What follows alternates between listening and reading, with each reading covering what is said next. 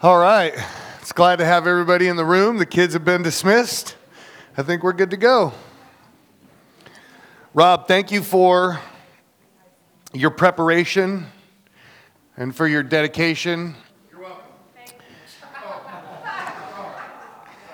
I know that it's hard for you to receive compliments, and so I want to make sure that I give them in the presence of the body so that when you're feeling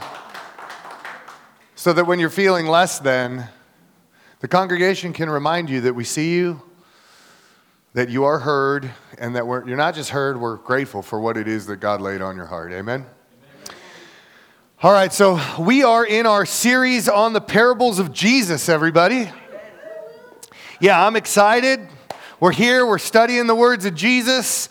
And last week we talked about the dual discipline of both listening to the Word of God and reading the Word of God. And they're important. When you listen to the Word of God, your brain and your body are activated in a different way than when you read the Word of God. And God has created us as a dynamic group of people. Some people learn better by hearing, some people learn better by reading, some people learn better by listening and reading simultaneously. That right there should show you how unique, not just you are, but how uniquely the brain can function in each and every person. Sometimes hearing it, we get distracted. Sometimes reading it, we get distracted. Sometimes doing both, we think we're going to be keyed in. There is the noise of the world, the desires of the flesh, and there is the evil one who's out to get you. And so this morning, we're going to open up God's Word and we're going to pause for a moment. We're going to listen to it being read. We're going to listen to it in the New Living Translation. It's a dynamic translation. It's a thought for thought. It's going to capture it. It's going to help you really understand it in some modern language. And then when we read it, we're going to read the text from the English Standard Version. It's a more literal sense, and it's going to help us with the actual language that is being translated and interpreted. So it's going to be focused more on the language than the overall thought. So when we listen, we're getting the overall thought, and when we read, we're actually getting into the meat of the words. Amen? All right. So I want to ask that we would bring the lights down one more time. We're going to listen. You can close your eyes if that helps you listen better. Then as we read the text, I'm going to ask you to open your eyes. I'm going to read it as I'm seated. And then we're going to watch a video. All right? So let's do that. Let's get the text, let's get the video prepped. Building on a solid foundation. So why do you keep calling me Lord, Lord, when you don't do what I say? I will show you what it's like when someone comes to me, listens to my teaching, and then follows it. It's like a person building a house who digs deep and lays the foundation on solid rock. When the flood waters rise and break against that house, it stands firm because it is well built. But anyone who hears and doesn't obey is like a person who builds a house without a foundation. When the floods sweep down against that house, it will collapse into a heap of ruins.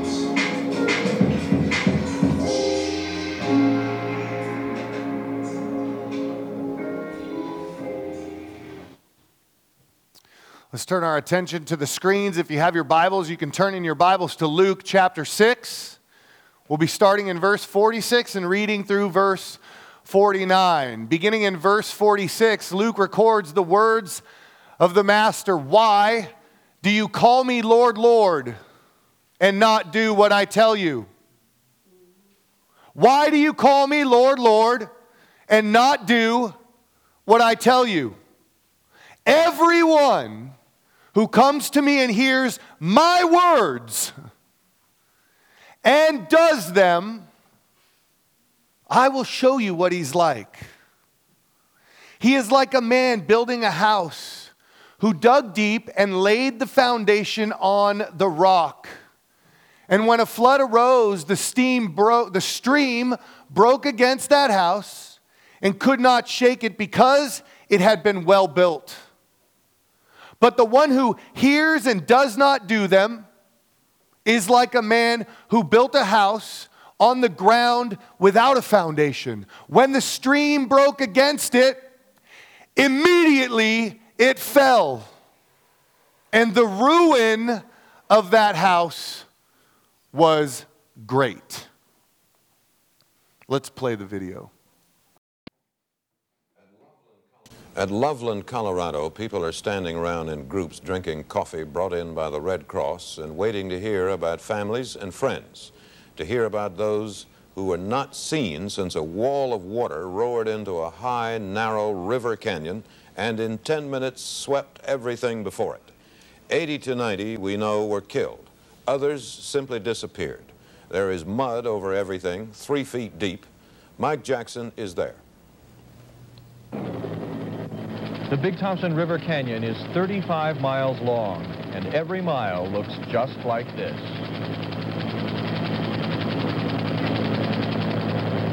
The floodwaters were more than 20 feet deep, powerful enough to crumple mobile homes and wash away cars. There were several small towns along the river, but they no longer exist, and there's little left to salvage. Survivors tell stories that sound much the same.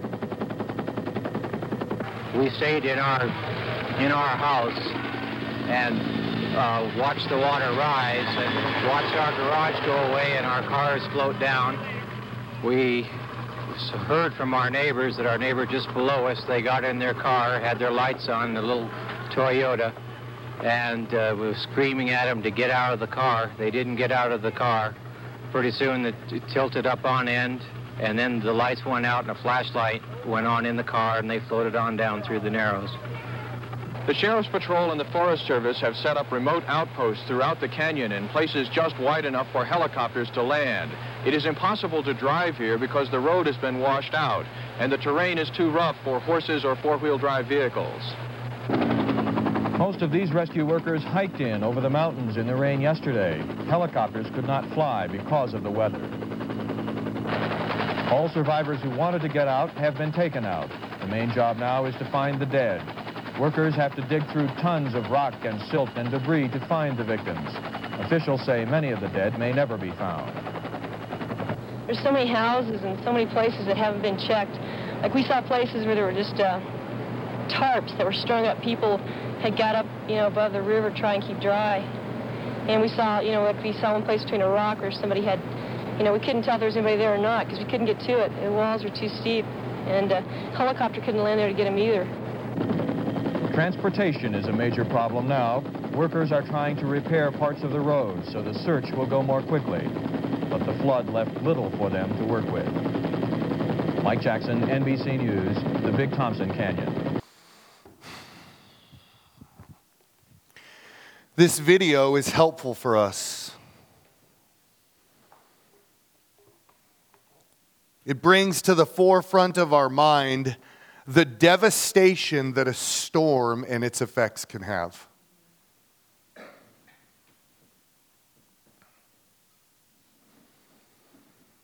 It is unfortunate that in the church in America, this wonderful parable has been reduced to a Sunday school song. The wise man built his house upon the rock. His house upon the rock, his house upon the rock. The wise man built his house upon the rock, and the walls, the rain came tumbling down. Yeah. And the floods came up, came down, and the floods came up. The rains came down, and the floods came up, and the house was built, No, see?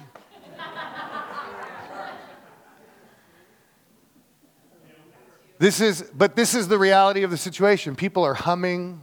They kind of know the words. They don't really know the words. And this is what Kirsten really knows the words. And this is This is what the parable, the words of Jesus have been reduced to. So just do.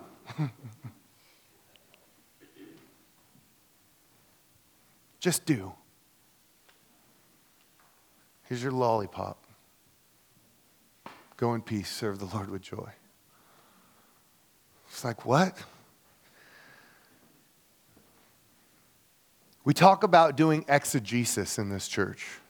The practical definition of knowing the whole so that we better understand the particulars. Okay?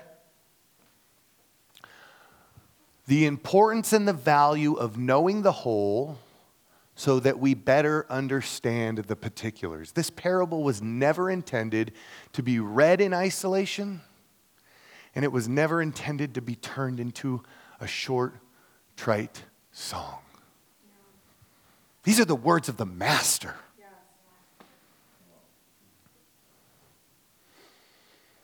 Videos like this that we just watched help us come to grips with the devastation and the destruction that a storm has the capacity to bring with it. And we'll trade that video and the reality of having to think about that for the song any day.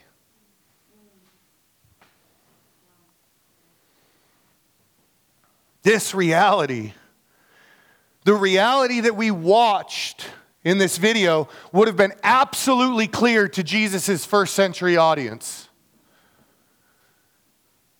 In the East, where the summers are hot and dry and hard. But that's the time to build. And so am I going to hire a builder who's going to find a hard piece of ground and build the home that my family is going to reside in on the clay because it appears to be a firm foundation? Or is he actually going to put in the work and do the hard thing in the heat of the sun and dig down? And you might ask, well, dig down how deep? And the answer is always the same: until you hit the rock. Until you hit the rock. You don't stop before, because when the storm comes, if your house is not built on the firm foundation that is the rock, you best believe death and destruction is the final outcome. Jesus is not mincing words here, and he's not telling a cute story. He's telling his audience, your life hangs in the balance. Eternity is at stake. And if you don't get that now, like the seed sown on the shallow soil, you ain't gonna last.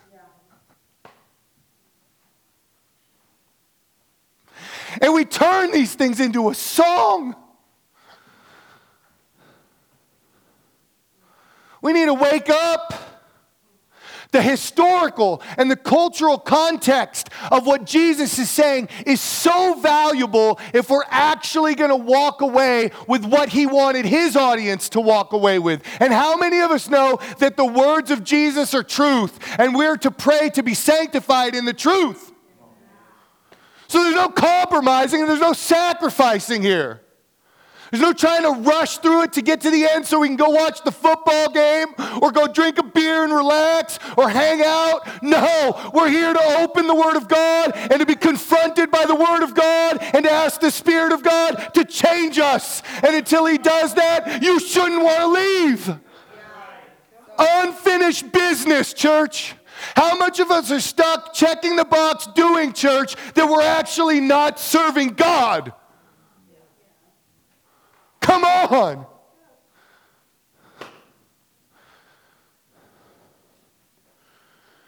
You can find this parallel in Matthew chapter 7, verse 24 through 27. And Jesus is not offering literal advice for trade workers in the construction world. Like all of his parables, every single one of them, he's telling a fictional story, but he's using familiar, common, everyday situations to what? To illustrate spiritual realities. That's what he's doing here. Don't miss the forest for the trees, everybody. Jesus is not telling a cute little story, strumming a little lute, and expecting you to turn it into a song like David. He's talking about eternity. The greater context of the parable. Note its location. Open up your Bible and look at where the parable is located. It is the consummate word of Jesus at the end of the Sermon on the Mount. And the parable is the consummate close to the Sermon on the Plain in Luke's gospel. Every public speaker, every person with a presentation, every teacher seeks to wrap the close of their teaching up and put a nice little bow on it so that everyone understands exactly what's going on. And when you come to the understanding that this parable is sitting at the greatest hits of Jesus at the end of the Sermon on the Mount, or it's sitting on the end of the parable of the plain in Luke's account, you better wake up and say, the best that Jesus had to give is given, and this is how he closes that sermon. Wake up and pay attention. Don't miss this. Because if you heard it all and you do nothing with it, worthless.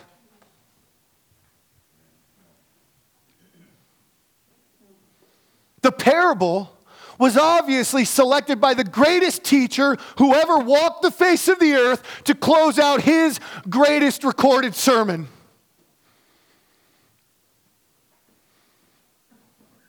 And we turn it into a song.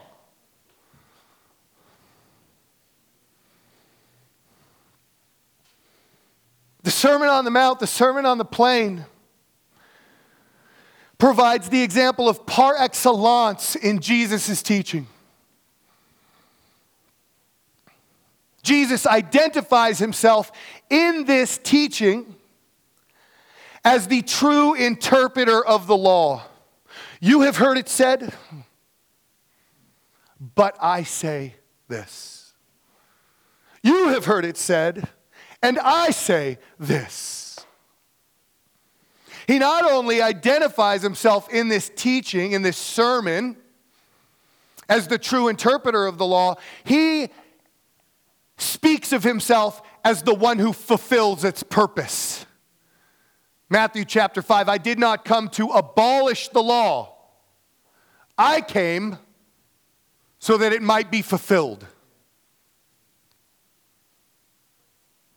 Thematic aspects to consider in the Sermon on the Mount. Now, in our opening introduction, we talked about the thematic principle that Mark used in his gospel. Remember? I said that thematically, Jesus was being presented as the one offering a second Exodus in Mark's gospel. And we looked at how he was baptized, and how following his baptism, he did things like make the lame walk. Okay? That was Mark chapter 3, right? And then we turn and we look at Mark chapter 5. Turn in your Bibles if you got it there, because I don't want you to miss this, and I don't want you to just hear it. But then after he shows himself as the one who claims that he can forgive sin, the thing that only God can do, and then he does the thing that can be seen that only God can do, make the lame walk, so therefore proving that he also has the power to forgive sin on earth. You go to Mark chapter 5. Go to chapter 4, the end of 4, and you see how Jesus takes authority over the wind and the waves. The very same thing Yahweh in the Exodus narrative did, taking power and authority over the water, using the wind and creating two sets so that they could walk through on dry land. The same one who spoke and split the sea was the same one who had the power to tell the sea, stand still. Then he healed the man with the demon. Okay? When he drove the spirits, plural, out of Legion into the pigs ran off the cliff, they fell into the water, and they died. Again, think about the Exodus narrative. When Jesus had taken authority over the water, Pharaoh and his army went in, and as they were chasing Israel, he dropped the water, he destroyed Pharaoh, he destroyed Pharaoh's army, and it was the greater miracle that the demons wanted freedom from Legion, and they thought if they could just go to the pigs, they wouldn't be cast into the dark place. And the same outcome of Pharaoh and his army was the same outcome of the Satan and his demons. Death and destruction in the water. Then we talked about the feeding of the 5,000 after Israel had gone through the wilderness. In Mark's gospel, Mark shows Jesus feeding the 5,000. Remember the manna that came down and fed Israel?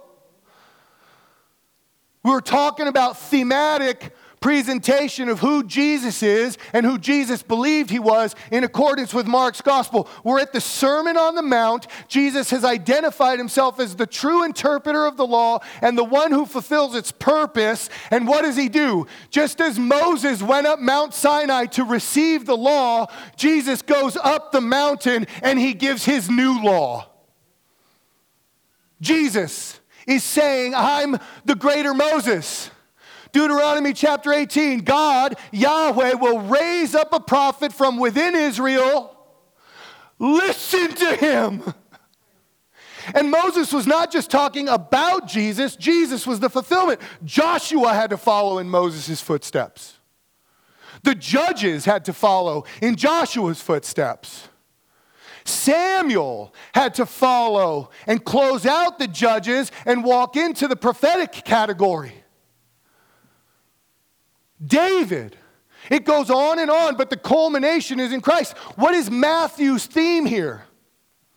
He's showing Jesus as the greater Moses. How are we supposed to understand that? Turn back in your beginning pages to Matthew's gospel and look at what happens. Jesus is born, and what does Herod do? What does he do? He says, kill all the babies. All of them. When Moses was born, he was born in the same predicament where the Pharaoh over Egypt was saying, destroy the male Israelite children. And Moses is a redeemer of Israel. He is God to Pharaoh by the word of God. You shall be like God to Pharaoh, Yahweh says. And now Jesus is in the same predicament where the babies are going to be killed. Where does he flee? He flees to Egypt. Can you not see the theme that Matthew is painting about Jesus being the greater Moses?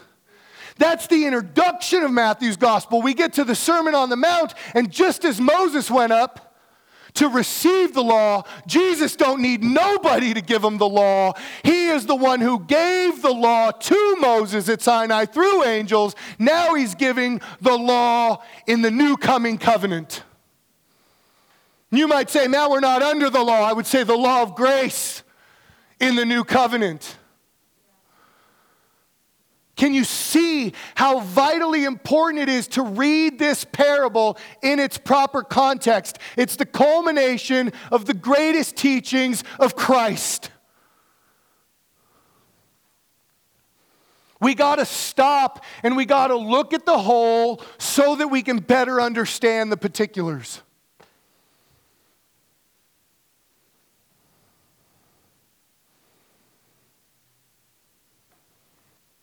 We need to ask the question. Do you think the author's trying to tell us something by doing this? And if Mark did it, and Matthew did it, and Luke is a part of the synoptics with Mark and Matthew, how's Luke doing it? Right? These are the questions we should be asking. What is the author intending to teach me through his writings? Because a good Jew, they would have picked up on all these things. When the disciples saw Jesus walking on the water and he calmed the wind and the waves, Psalm 107. Just make a note if you're a note taker. Go home and read it. There's going to be about 3 to 5 verses in there, and you're just going to be like, Jesus is Yahweh. That's his claim. And you can't miss it in the text we read. Who hears my words? Not the words, he doesn't say the words of God. He says, those who hear my words and do them. If you have seen me, who have you seen? The Father. I and the Father are what? One. Is he mincing words here, church? But so often people will tell you, well, Jesus never really claimed to be God. That's because they don't know how to read the text of Scripture in context. And they want to strip things away, and they want to make assertions, and they don't actually want to submit to what the author who wrote the stinking book is actually trying to communicate.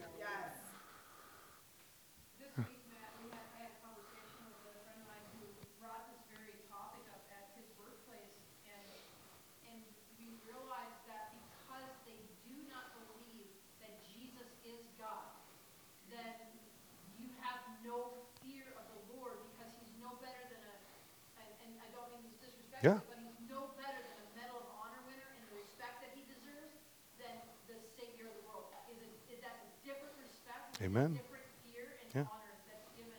And we treat him like a really good hero, but we don't treat him like the Son of God who died on our behalf and was humiliated for us. Amen. That's why when we started this series, we asked the question, who did Jesus believe that he was? That's how we started this whole walk into the parables. And if you weren't with us, go check in on YouTube and watch that sermon.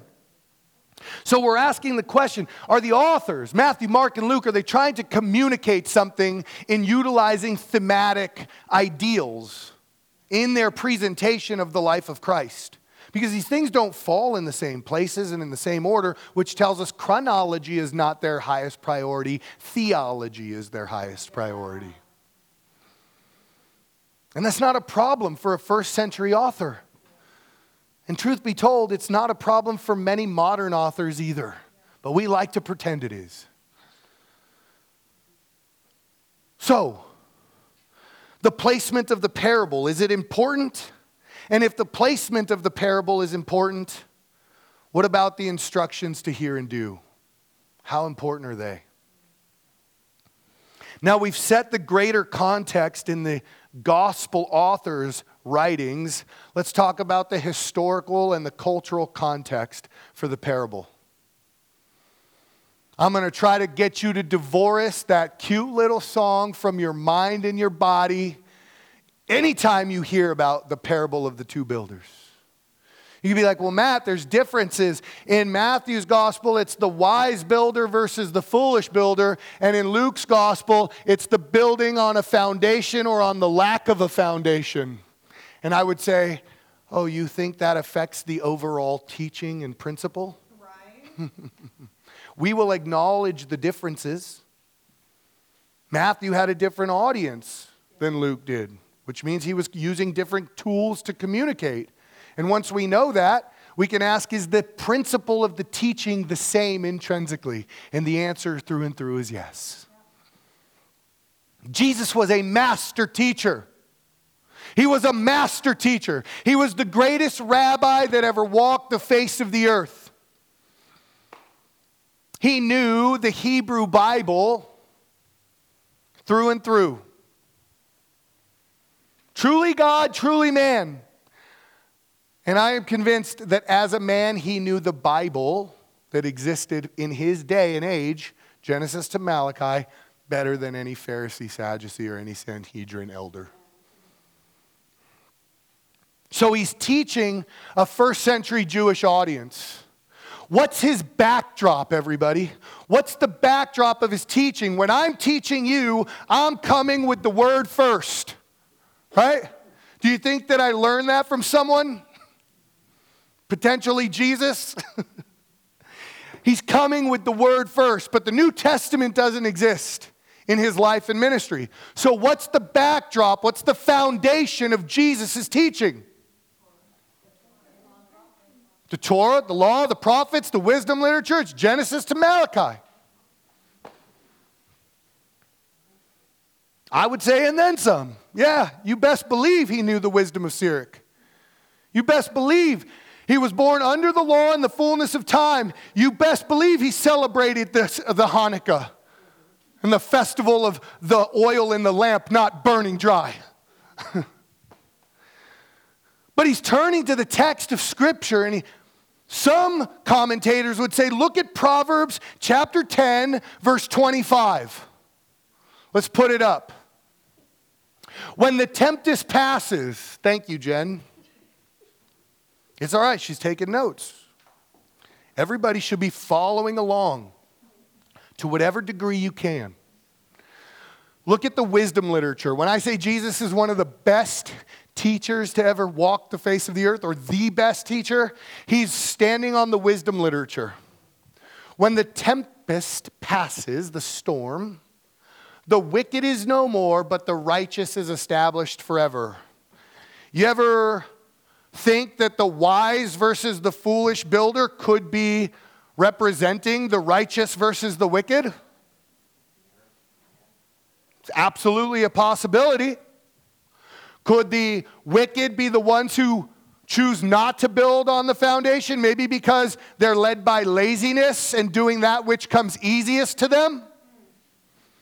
Versus the wise who builds on the foundation, who does the hard work in the midst of the burning sun on the long days in the summer, because once winter comes, you can't build.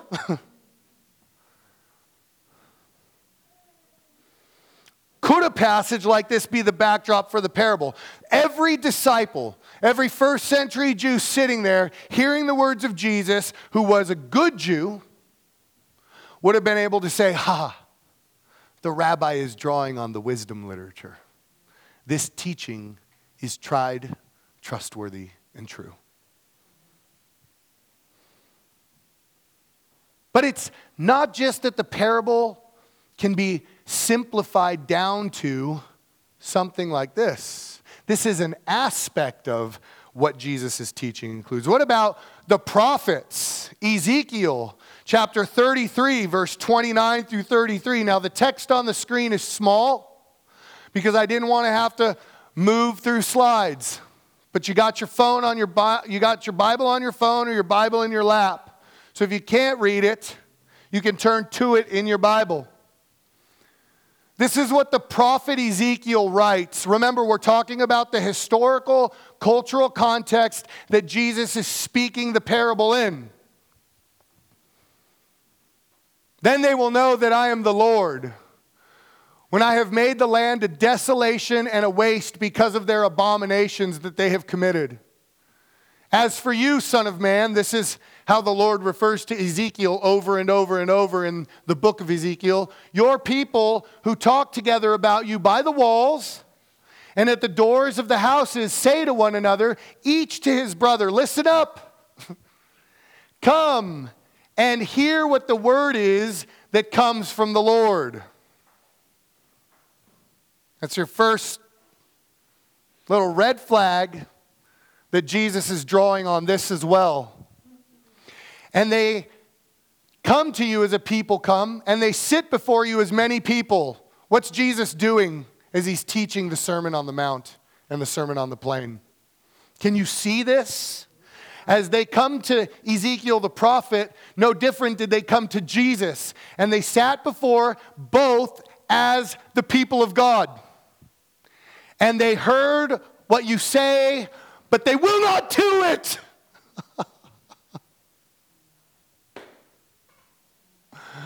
For with lustful talk in their mouths they act. Their heart is set on their gain. What's best for me?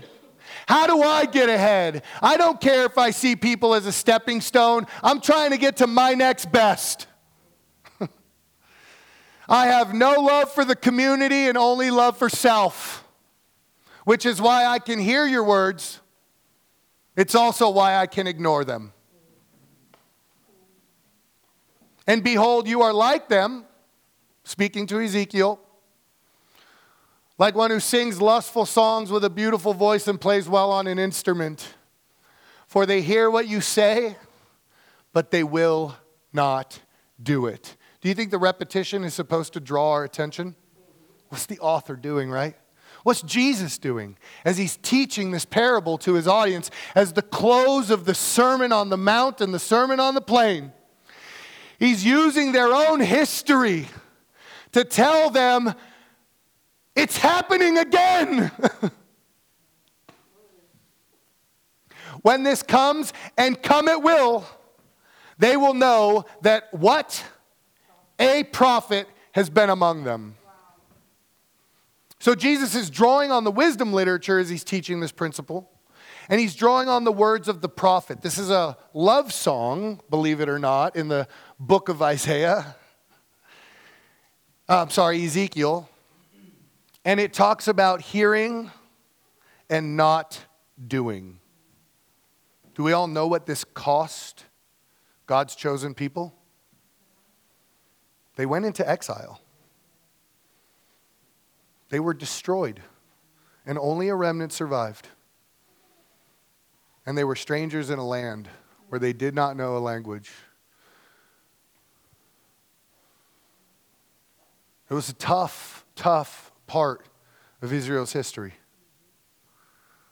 Imagine having a grandfather or a great-grandfather or a great-great-grandfather who was actually a part of the destruction, and how these words would affect your heart and your mind.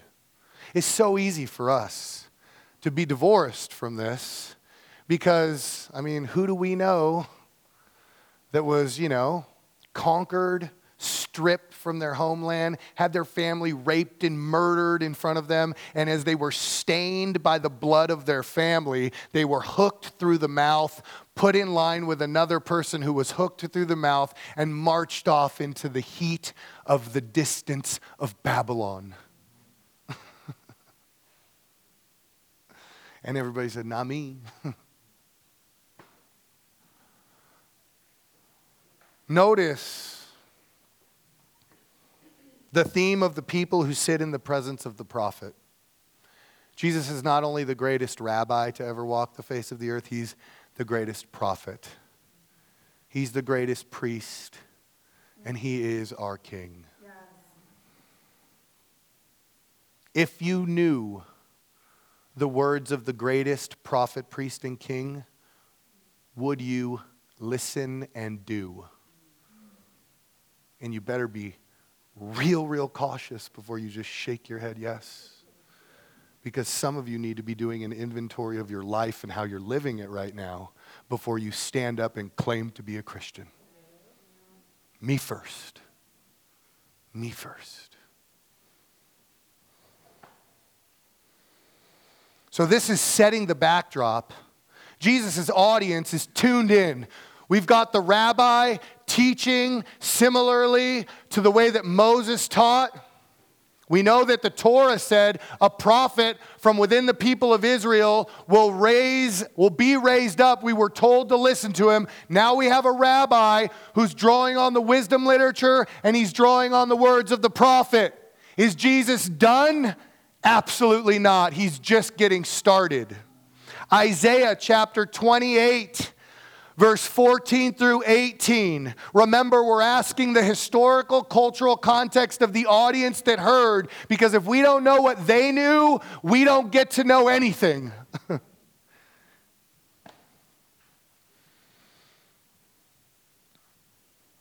Now, I want to give you guys a heads up real quick on the context of what's going on. Isaiah is addressing a nation that is facing invasion.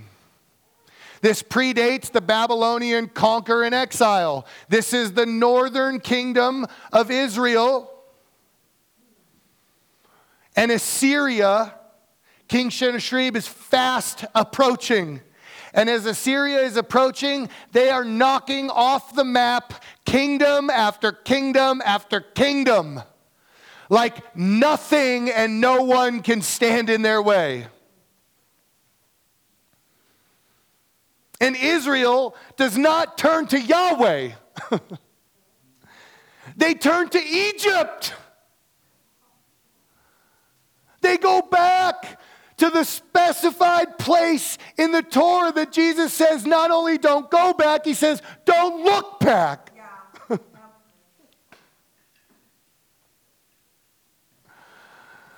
Egypt, let us make a covenant with you. And when Assyria comes, you will dispatch your army and you will protect us from the enemy.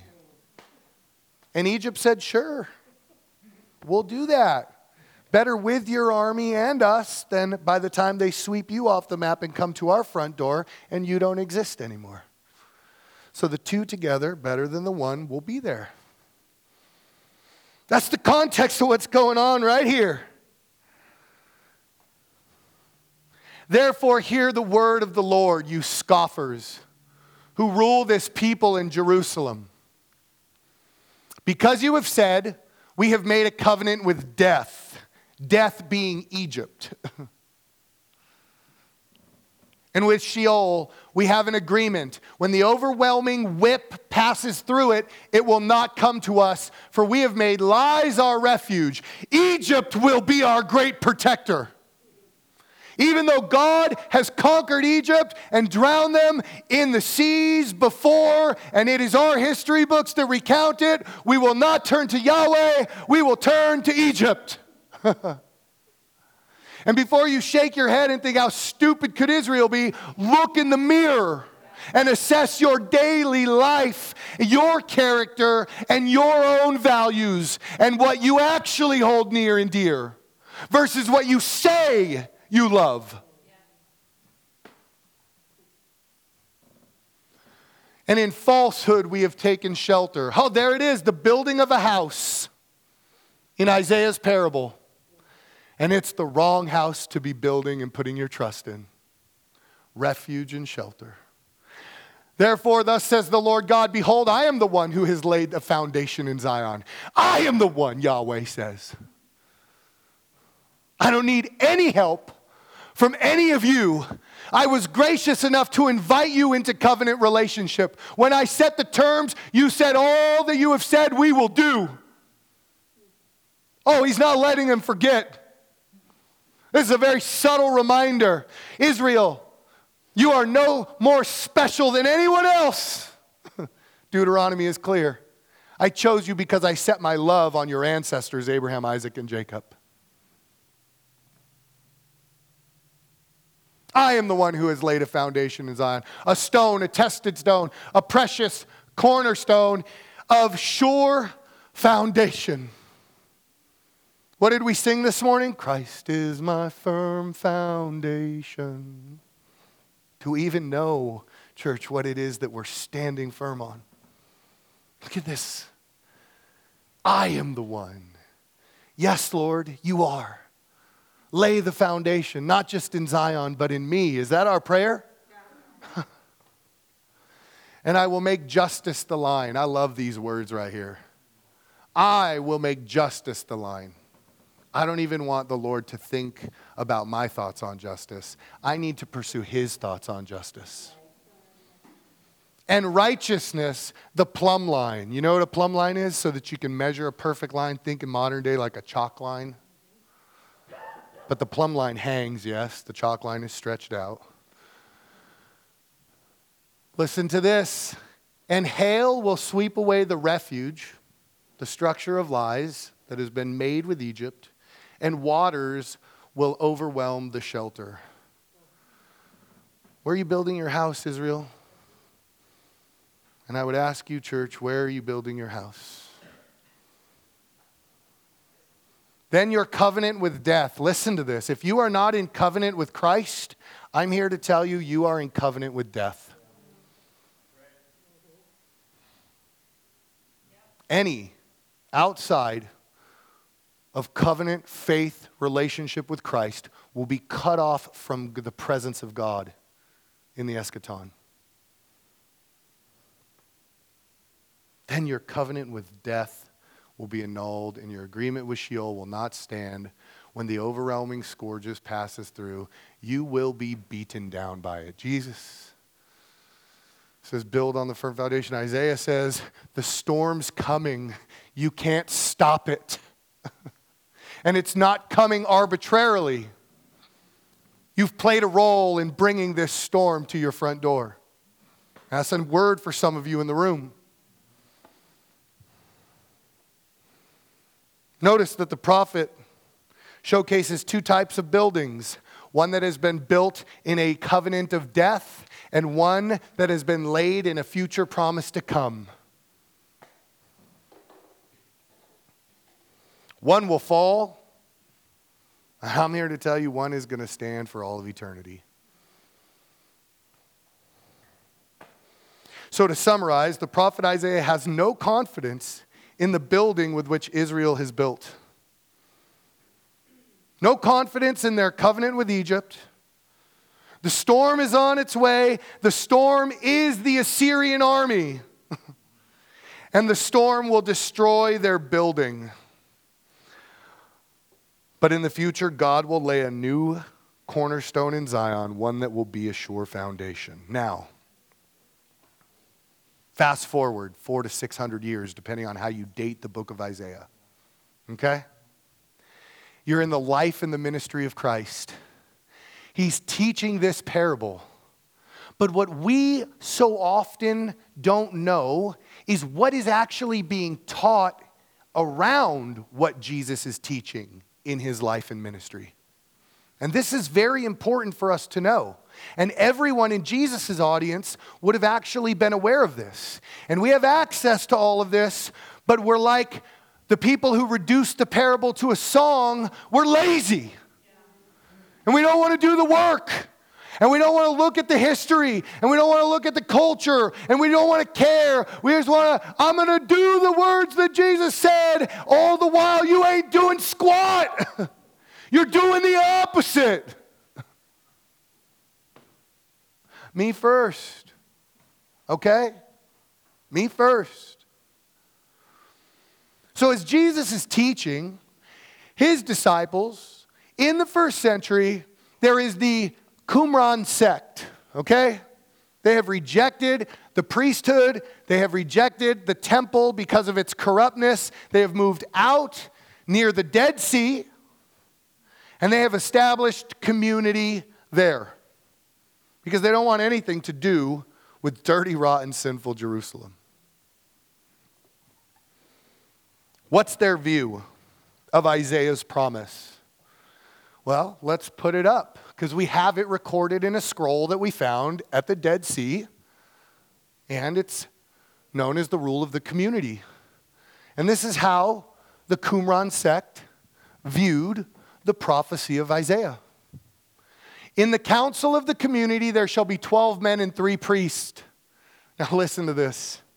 They're trying to get away from the Sanhedrin, the Pharisees and the Sadducees. They're trying to get away from the corrupt laws that man have established around the Torah.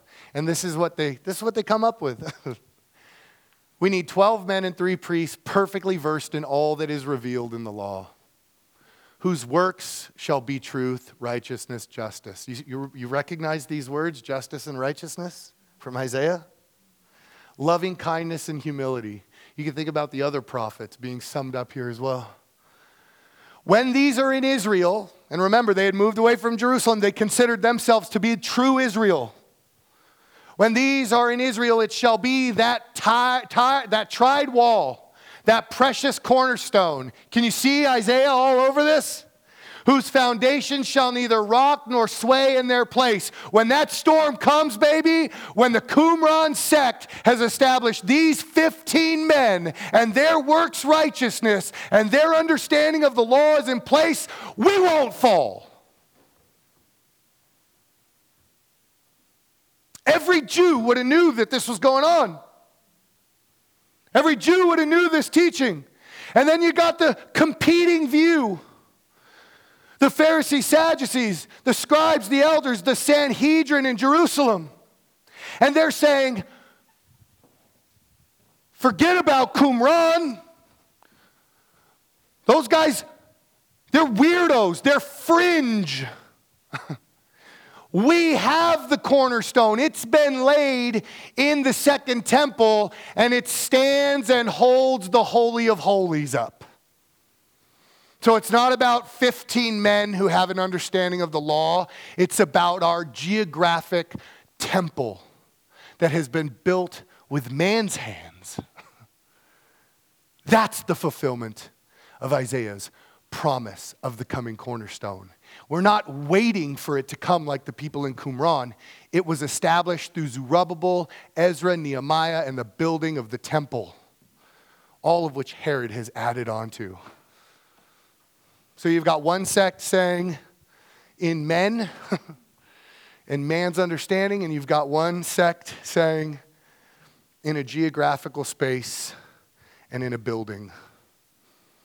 And it is in this context that Jesus launches his ministry with the greatest teaching in the Sermon on the Mount and the Sermon on the Plain. And he sits down and he says, it's not about what Qumran says, and it's not about the Sanhedrin. He says, I am the foundation stone. How do we know that? How do we know that, church? He says, build on his words. Go back and look at Isaiah real quick. Therefore, hear the word of who? Jesus is not mincing words. It was Yahweh who spoke to Isaiah. Jesus is saying, I am speaking to you. Isaiah was saying, build on Yahweh. Jesus is saying, I am Yahweh in the flesh, build on me. Go back to Ezekiel. Then they will know that what? That I am the Lord. And how are they going to know this? Because what I'm going to say is going to come to pass. Do you think Jesus' parable has anything to do with your life or the life of his original audience? It has everything to do with your life. Everything to do with your life. Eternity is hanging in the balance, church.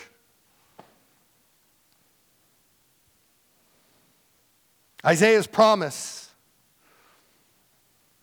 in Matthew chapter 7 and Luke chapter 6 is finding its inauguration in the life and ministry of Jesus of Nazareth. Go to the parable. I want to read it again now. With all of this in mind, let's look at the words of the Master. Why do you call me Lord, Lord, and not do what I tell you? I think about John chapter 17. So often I longed like a mother hen to bring you under my wings. Jesus is speaking to you now through the Spirit and the Word, no different than he was speaking to his audience then, saints. It was clear that early on in Jesus' ministry, some of the disciples were not about it. This opening statement gives us that realization. And we have to ask the question, are we actually about it? And before we answer, we probably want to listen very closely to what it is that Jesus is saying and what he's about to say. Everyone who comes to me and hears my words and what? Loyalty, obedience. I will show you what he's like. Are you ready to be shown?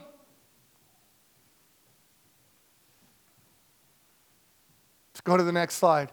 He is like a man building a house. Proverbs, Ezekiel, Isaiah. The books, the words are like coming, like I got my 3D glasses on. They're coming toward me. Who dug deep and laid the foundation on the rock. And when a flood arose, the stream broke against that house and could not shake it because it had been built well. But the one who hears and does not do them. This is a line for some people in the room today. But the one who hears and does not do them is like a man who built his house on the ground without a foundation. When the stream broke against it, immediately it fell, and the ruin, listen to this, and the ruin of the house was great. You remember what the outcome of the flood in the Colorado video was? It was death and destruction, and they did not know if they would even find the bodies.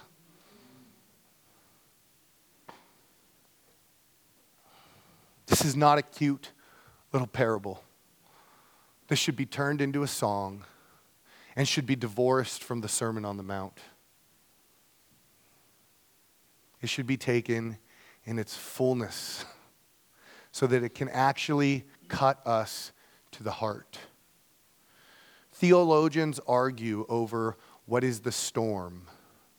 This is where we're going to get into the allegorical interpretation of the text. The storm, for some, is the crises that we face in this life. It is the hardships.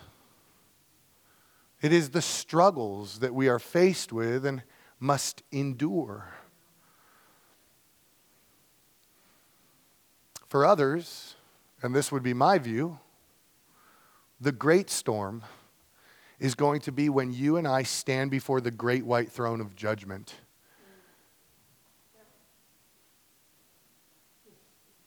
And our foundation is tested. Paul says that we are going to have to pass through fire. He says that anything, saints, that we built that is not first grounded on the foundation of Christ and that is built with wood and straw and rubble and hay, it will be burned up. He's talking to the church. You don't just get to skate into heaven.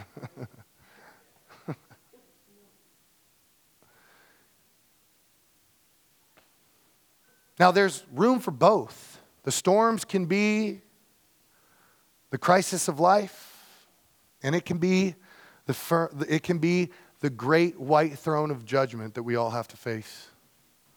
But here's the deal. Notice that the storm,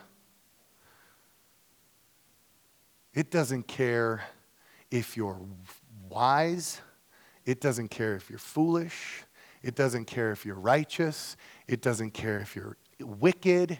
It doesn't care if you have no foundation. It doesn't care if you have a foundation. It is coming. It's coming. So whatever your interpretation is, whatever camp you fall in, you cannot escape the storm. First application point that we should take away from this parable. Even the righteous must endure. And when you fail to endure, you will prove your unrighteousness. God is not mocked, Paul says. So what are we supposed to do here, saints? Oh, I would rather just remember this parable in the ways that I've rehearsed it for so long in my life. No. God forbid. Second application, second takeaway. Jesus, he's making demands in this portion of the text, okay? These are not suggestions. These are demands. His first demand is that we listen. By listening, we can prove that we're listening only if we actually know the words of the Master. We cannot do this if we refuse to listen. And you may be able to manipulate people, but you are not capable of manipulating God. The greater evil is to think that you know what Jesus said, to know that you're mistaken, and in the end, to continue to uphold that mistaken view as you try to keep the mask on and fool people. That is evidence that you have, in fact, refused to listen. The second demand he makes is that we do. So notice, the storm is coming, and notice that the king of the earth, the judge of the living and the dead, he doesn't care if you've heard. Oh, he wants you to hear. He came and took on flesh and taught. He inspired the word of God, both old and new. He continues to empower the church to carry the work until he comes again. He wants you to hear, but he doesn't care if you've heard, because you can hear and you can choose to ignore. He cares if you do. So you cannot divorce listening and hearing from doing, because if you're not doing, you've proven that you haven't listened. Knowledge only becomes relevant when it's translated into action. Knowledge only becomes relevant when it's translated into action. Theory must become practice. Theology must become life. And let me tell you, I get super irritated with people who are like, I don't want to do theology, I just want to love Jesus. You just made a theological statement, doofus. Theos, God, ology, the study of, the science of, theology.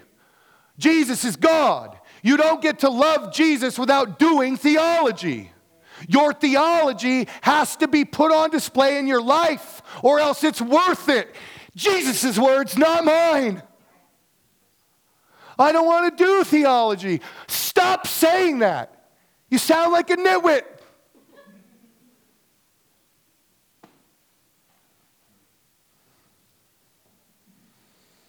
There are thousands of people who attend church every Sunday. They know what Jesus said, they know what Jesus taught, and they make zero effort to put it into practice. The true follower both hears and does. Period. Full stop. He doesn't choose when he does, he does. So the storm is coming, and you cannot divorce hearing from doing. So if you're doing other than God would will, stop. That's the best advice I can give you. Stop. And when you say, I'm not gonna stop, you have just revealed your foundation. You're built on sinking sand. Not my words. Take it up with Jesus. I don't like the way that you're making me feel. I don't like the way this is making me feel.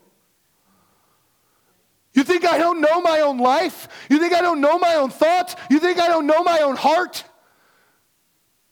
To have that displayed on this in real time so that you could see it? I couldn't run out of here fast enough.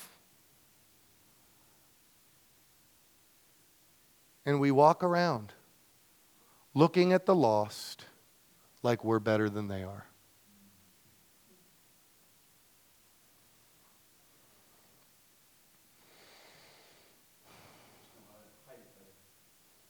That's the problem. Knowing how to hide it is a form of manipulation and deception. Revealing your foundation, you're worse.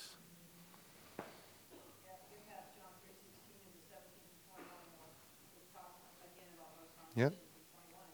Those that practice the truth come to the light that their deeds might be manifest. Yep. The other ones only. They love the darkness. They love the darkness. Romans 5 is another example of foundation. Where are you setting your foundation in Adam and the sin that he carried through death, or are you setting your foundation in the justification that Christ gave you? Because he's the Redeemer. So just to quickly recap here. As Moses went up to Mount Sinai to receive the first law, so Jesus goes up to give the new law. He has not come to abolish the law, but to fulfill it. Bible scholar William Barclay notes the sequential order of Matthew's Gospels. Chapter 5, 6, and 7 lay out the words of Jesus. In chapter 8, we see the deeds of Jesus. And I would say in chapter 9, and in chapter 10, and in chapter 11. So you cannot divorce the words of Jesus from the deeds of Jesus. Therefore, we cannot divorce hearing and doing. Okay. He is the example we are to follow in his footsteps.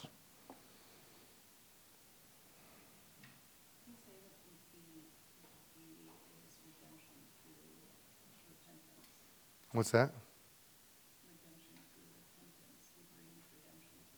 Yes, absolutely. Christ brings redemption through repentance. But the whole point of the parable I think is summed up in Paul's words to the church at Rome. Should we sin so that grace can abound? God forbid. Stop banking on the fact that God has grace for you and start doing what he said. Otherwise, your foundation is shaken. Amen? All right. We're going to close there. Let's pray. Father, thank you for the words of Jesus. They're hard. It's so much easier to overly simplify.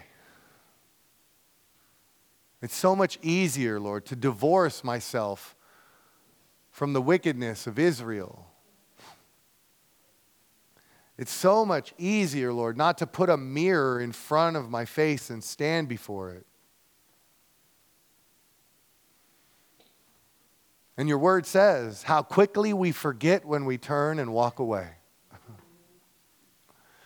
So my prayer this morning for this group of people who know and love you and seek to do your will is that you, Father, would help us to remember. Give us a mind that holds fast to the truth and does not choose to forget it. Help our foundation, Lord, to be built on Christ, who is the rock. Help us to live lives worthy as living stones who have been grounded on the chief cornerstone. Knowing that it's not about men and their works righteousness and their justice, and it's not about a temple and its geographic location. Father, you are seeking people who will worship in spirit and in truth. And we cannot worship in spirit and truth if we do not first listen and then follow by doing. So help us to be a people who worship in spirit and truth. In Jesus' name, amen.